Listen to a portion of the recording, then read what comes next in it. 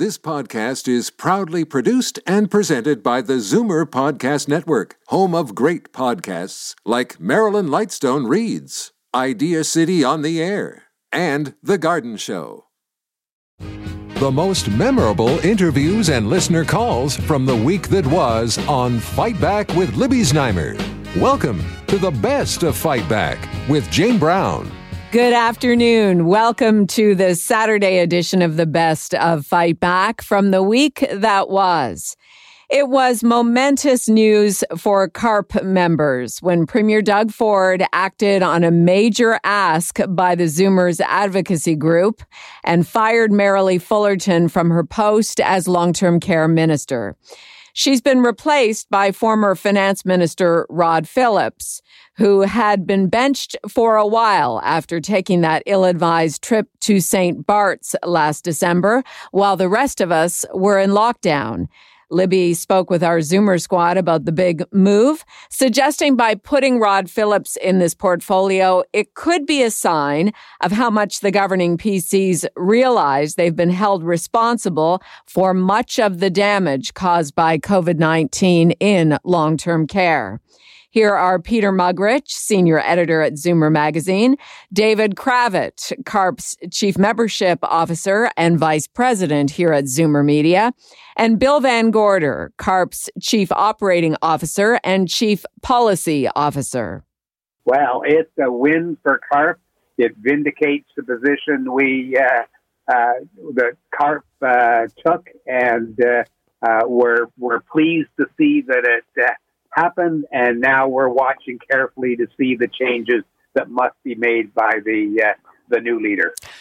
David? I agree with Bill. It vindicates our position, but I also think, as you said in the intro, it demonstrates how serious the whole topic is.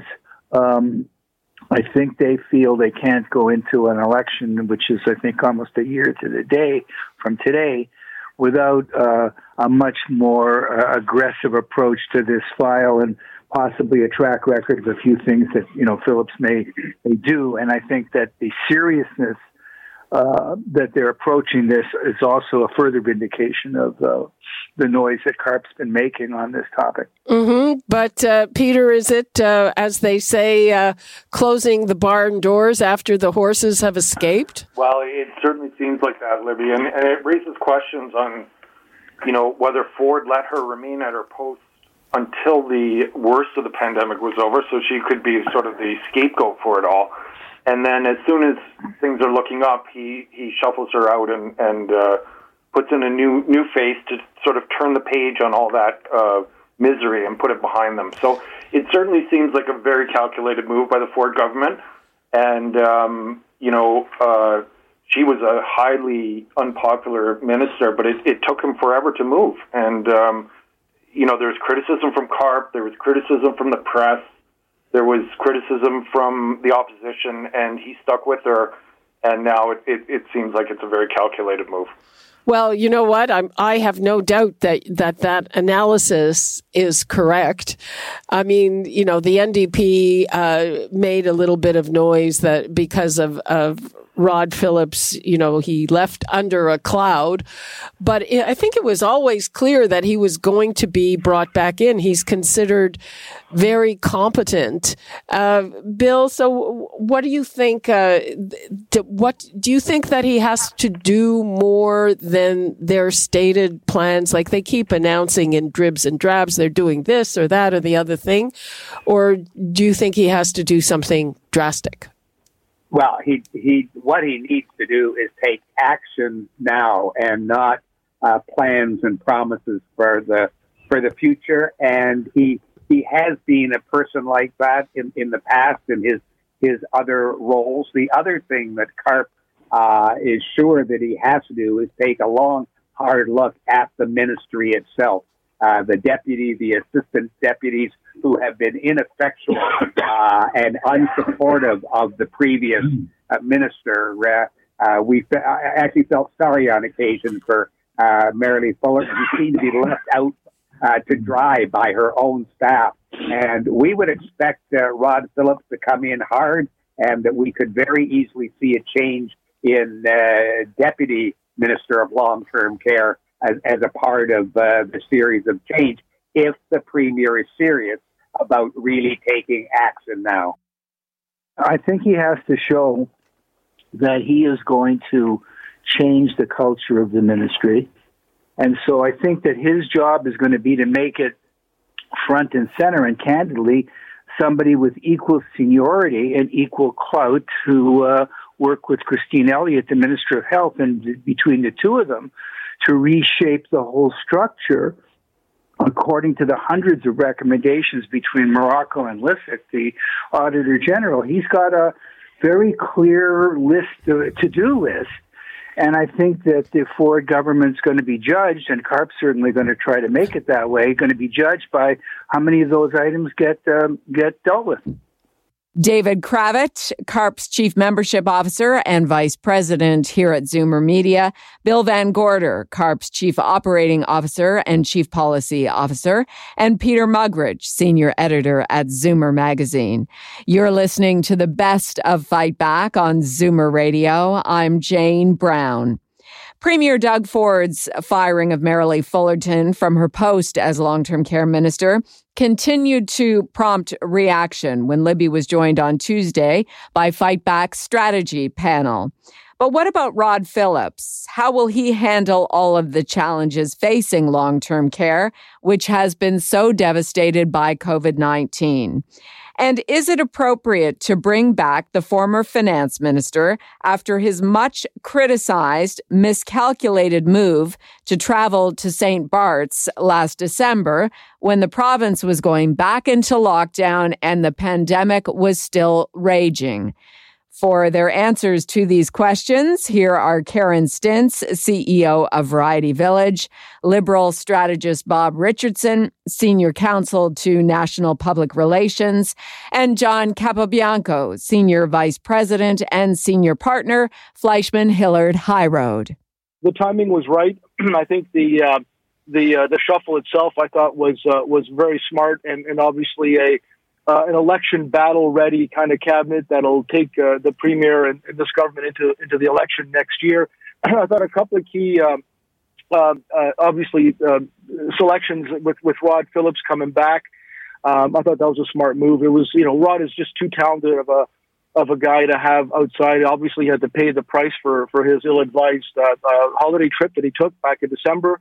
Then there shows how serious the Premier is to make sure that long-term care is fixed. Obviously, it's going to be an issue that this government's going to want to have resolved and have some issues dealt with more appropriately before the next election. And having Rod in there was smart. And it's one of those portfolios, Libby, that, and Bob knows this, long-term care usually gets tied into the Ministry of Health. So that usually it's one minister deals with Ministry of Health and long-term care. Some governments split it up, but I'm glad to see that he's putting in somebody as serious as Rod Phillips in there, because obviously it's one of those portfolios that I think from now on will always garner a seasoned minister to run that file, because before you always get it as a junior ministry, as an associate ministry, but not anymore. I think given the challenges that we faced, I think that's going to be changed from now on, and having Rod there was good. And also he brought in a lot of good, talented ministers from the GTA, which is an important battleground for the Premier in the next election. What does Phillips have to do so that the Conservatives won't wear the terrible devastation? During this time last summer, everybody knew another wave was coming. In Quebec, they did or tried to do a few things to mitigate. Here, not so much. Yeah, look, I think it is the government's weakest file. I think she was a terrible minister of long-term care. By the way, she was a terrible minister of colleges and universities before that, Merrilee Fullerton. That she continues in cabinet is breathtaking, in my opinion. She should have been shown the door. Where I thought it was strange, if I could say it, is you do cabinet shuffles to clean up the mess that you have. Basically, I don't care which party's in power. And when you don't do any changes in education, which has been a real, a fire point for this government, that's kind of odd. And it leaves poor Stephen Lecce in that job. And keeping Merrilee Fullerton in cabinet was just insane, in my opinion. So I would describe the shuffle as smart and strange both at the same time. Okay. The opposition is trying to, capitalize on the fact that Phillips had to resign. They're they're bringing up fundraisers. They're trying to make him look corrupt. Is that going to work at all, do you think? I don't think so. I think he's well regarded, and everyone believes that he's a competent minister, and he just made a bad decision. So he was punished off to the sidelines, and he paid his penance, and now he's back. And so I think that the big issue for the government is not going to be defending Rob Phillips. The big issue for the government now is still trying to figure out what they're all about. And Doug Ford was just kind of getting his footing before the pandemic hit, and then he had initially a good response with the pandemic. I think there's some questions about whether his ongoing handling of the pandemic, and so he's got a lot of challenges ahead. And there's still, I think, what he needs to overcome is that he seems to whipsaw from one issue to another without actually having a real clear message about what his government is all about. I think that with this cabinet shuffle, there is an opportunity to reset. And I think that reset is as important as the people he put in place. Karen Stintz, CEO of Variety Village, Liberal strategist Bob Richardson, Senior Counsel to National Public Relations, and John Capobianco, Senior Vice President and Senior Partner, Fleischman Hillard High Road, Fight Back's Tuesday Strategy Panel. You're listening to the best of Fight Back on Zoomer Radio. I'm Jane Brown. Coming up after the break, double vaxxed and ready to book a vacation outside Canada? The best advice next. You're listening to an exclusive podcast of Fight Back on Zoomer Radio. Heard weekdays from noon to 1. Good isn't good enough. Make way for the best of Fight Back with Jane Brown on Zoomer Radio. Welcome back. Last week's guidance from the National Advisory Committee on Immunization on the AstraZeneca COVID vaccine changed yet again, frustrating and annoying many of the 2 million Canadians who received that vaccine as their first shot, and some of the people who had already received AZ as a second shot. What was recommended a week ago Thursday was that those of us who had a first AZ shot would be better off getting a second dose of an mRNA vaccine, either Pfizer or Moderna. This guidance came just a few days after a recommendation that AZers should make their own decisions, and any choice of second dose would be fine. Members of NACI keep saying that they are changing their guidance because the science changes first. Fight Back went to Dr. Peter Juni, Scientific Director of Ontario's COVID-19 Science Advisory Table, to get his take on this new advice. The situation we're in is typically not happening within weeks, but within several years. I'm sitting in guidelines committees, and typically every 4 years we have a new guideline.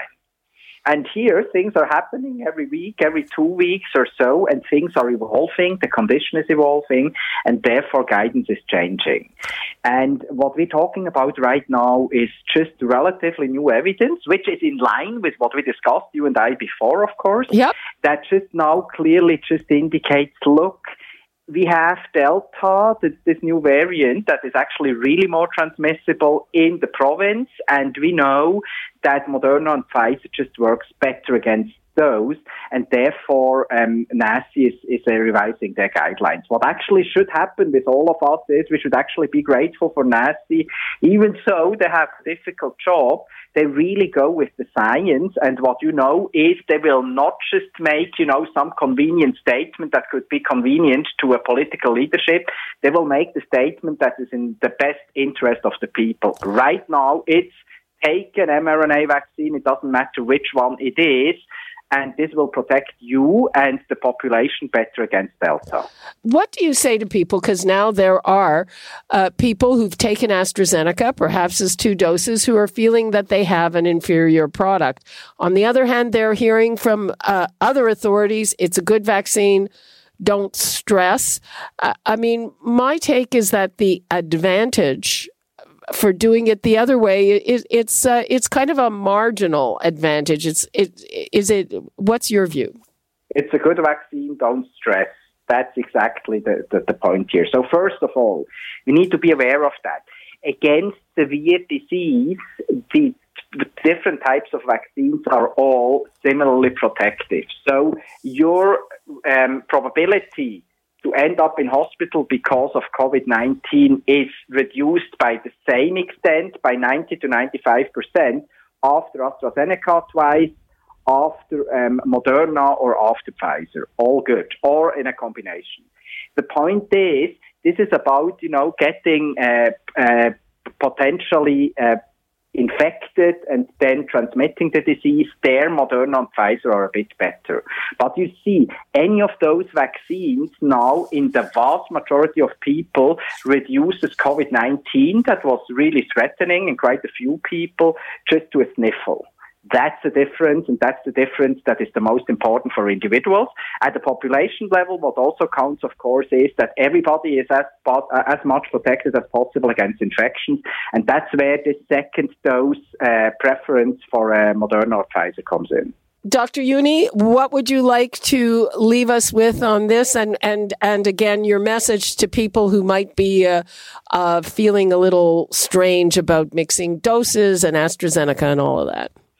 So first of all, this is no different than brands of gasoline. You don't care; you just go to the and get new gas for your car. It's the same here now, and I really mean that.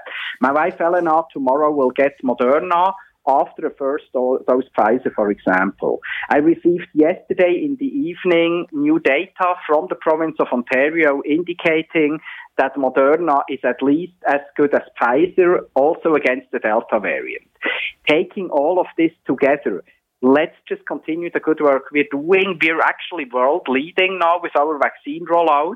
And if we now just get as many people to first doses who still need first and as many people to second doses as possible, we will be through with this very, very soon. So let's just keep going. Let's help each other. We can do that. We did it before. And now just, let's make it to the finish line during the next 6-7 weeks.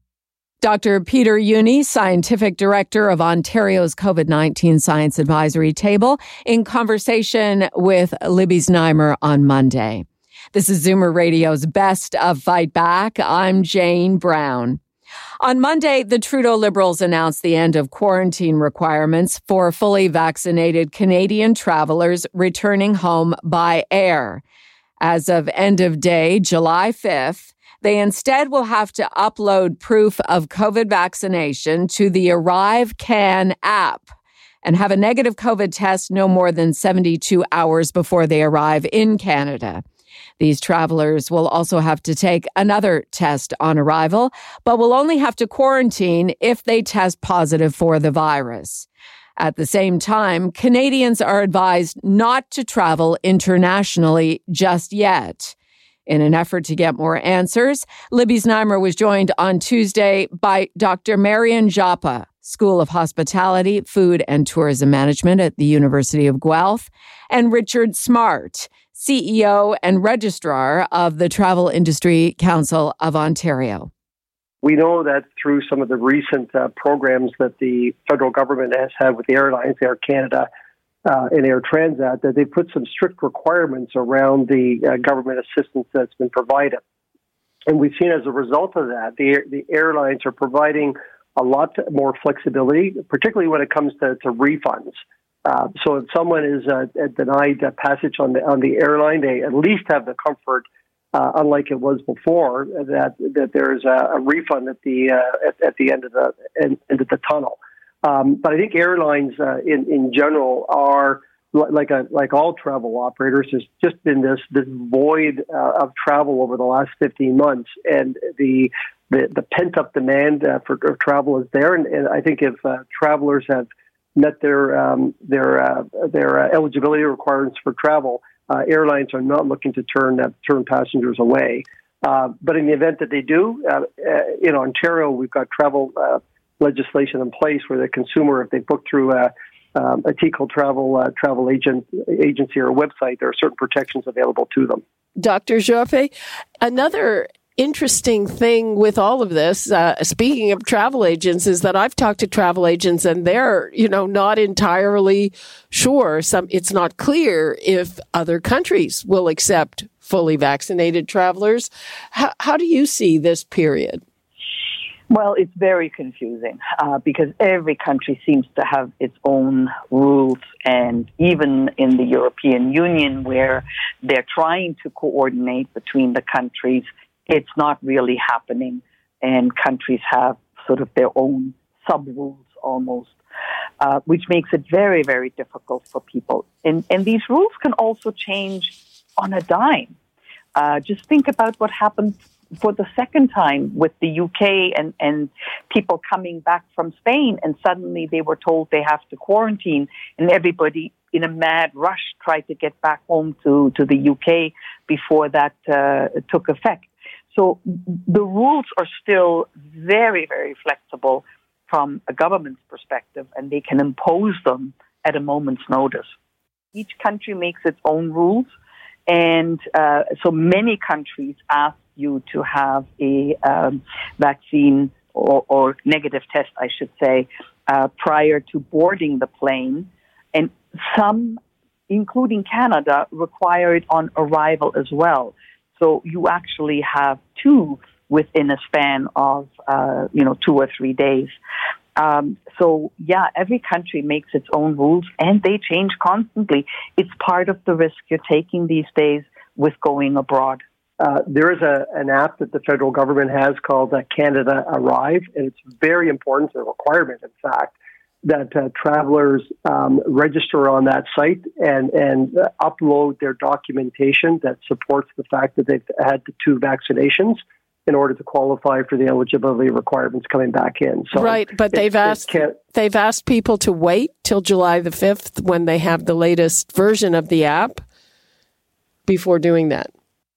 Even though everybody talks about July 5th, it actually doesn't kick in until July 6th, because a minute to midnight, I'm sorry, that may still be technically July 5th, but it means the rules change July 6th. Dr. Marion Joppe, School of Hospitality, Food, and Tourism Management at the University of Guelph, and Richard Smart, CEO and Registrar of the Travel Industry Council of Ontario. I'm Jane Brown, and this is Zoomer Radio's Best of Fight Back. Still to come, what you had to say about the week that was, and the Fight Back Knockout Call of the Week. You're listening to an exclusive podcast of Fight Back on Zoomer Radio.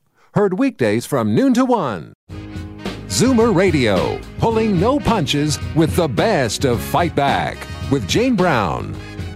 Fight Back with Libby Znaimer brings you comprehensive coverage of the news stories that interest you and your reaction to them on the phones.